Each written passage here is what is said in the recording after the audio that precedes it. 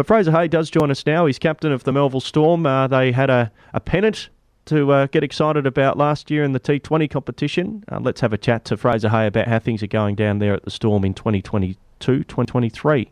Hello to you, Fraser. Hey guys, thanks for having me. Always a pleasure. Good win at the weekend. It was a pretty tough opponent in round one to play Willerton, who had certainly plenty of representation, but a nice bounce back in round two. Yeah, it was really good to get a win on the weekend. Obviously, came up against a very good side in round one. It gave us a bit of a touch-up, so we've done a lot of work over the off-season talking about how important it is to bounce back when you do have losses. So, yeah, it was nice to get the win on the weekend, well led by Sean Terry with a 90 on. 250, which around that mark which was an excellent first up score. Everyone seemed to get a start. Yourself, 34, you'd probably be disappointed you didn't go on with it, but Turner, 61, and as you said, Sean Terry, 89. So that top order looks as though that they're in some sort of form. Yeah, it was really good to actually see a lot of the guys get good starts, but obviously a little bit disappointed that some of us didn't push on a bit further. But yeah, we sort of spoke about having 2 or 3 of those guys in the top 4 being able to push on and get scores of 60, 70, 80.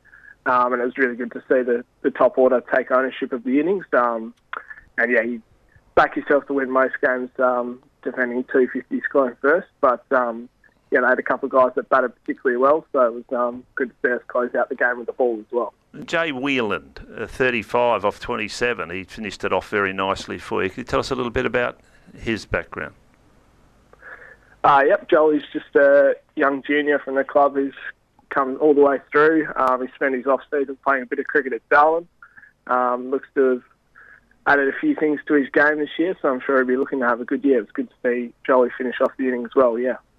Brad Turner opening the batting. Now, we know of his prowess with the ball. He's a very, very talented cricketer and a very talented family with Mark and Greg there at the club as well. But BT's turned himself into an opener. How's he enjoying that role?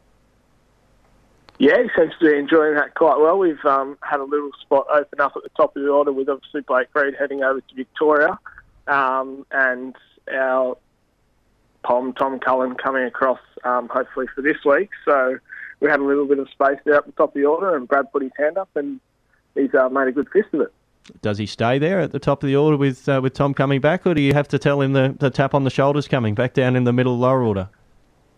He's actually unavailable this week, so convenient. that decision's been taken out of my hand. Very good. Sean Terry's still a pretty handy guy to have in the team and batting at number 3. He played the innings of the day there and a great, reliable option to have as part of your team, Fraser. Yeah, it is a very good option to have coming in at number 3. Obviously a lot of experience around cricket circles, so yeah, it's good to have a level head to help those younger guys sort of through the middle and always, someone to rely on. Fraser, over the last 2 or 3 years, we've seen a lot of changes down at Melville. A lot of the senior players moving down. A lot of them still, hopefully, around the club they were last year. I suppose, what's the depth like in the club? Because, as I say, there's a number of names there that are quite new to a lot of people, and it seems as though that they've been given that opportunity, and a lot of them are grabbing it. Yeah, we've got certainly a wealth of depth in I think particularly in the younger guys that are coming through. A lot of the older guys have stepped down and now sort of playing 3rd and 4th grade and bringing that experience through with the younger guys. So we're just trying to develop that as I know a lot of teams are in the competition this year. So yeah, it's going to be a good opportunity to give some really good opportunities to some younger guys. And yeah, hopefully they take it with both hands. Fraser, Tompkins Park, such a beautiful scenic venue to play at. That's where you call home the Melville Cricket Club. I know there's been a lot of work done around the facilities. There's a cafe there now as well.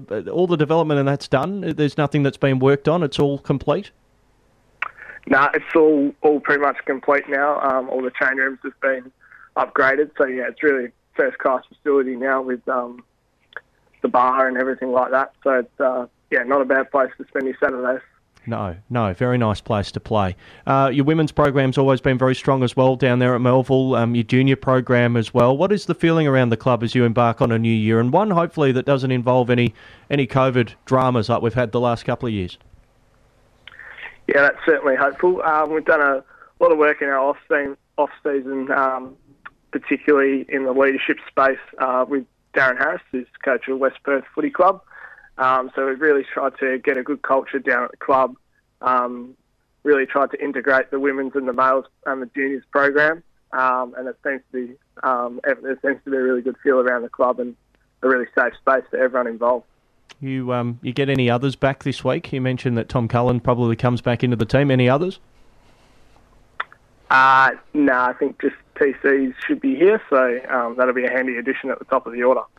Is it a benefit to start with white ball cricket, do you think, as far as building momentum, playing a game every week rather than a 2-day cricket to start the year? Is it a benefit, do you think? Yeah, I think it gives us a good opportunity to, a team like ourselves who are traditionally quite strong in white ball cricket. We find it quite good for us. But yeah, it's obviously then working on being able to adapt come round 5 to get into red ball cricket, and we obviously come up against probably the best team in the competition in the first red ball game, so it's going to be a challenge for us to adapt our game quite quickly into a Saturday-Sunday fixture. But yeah, it's certainly a challenge we'll take with both hands. Where's young Bryce Jackson and Beardman these days? Are they injured? Yeah, so Brycey unfortunately had some stress fractures, so he'll be unavailable this year, which was really disappointing for obviously him with all the work he's put in. But he's a really strong guy.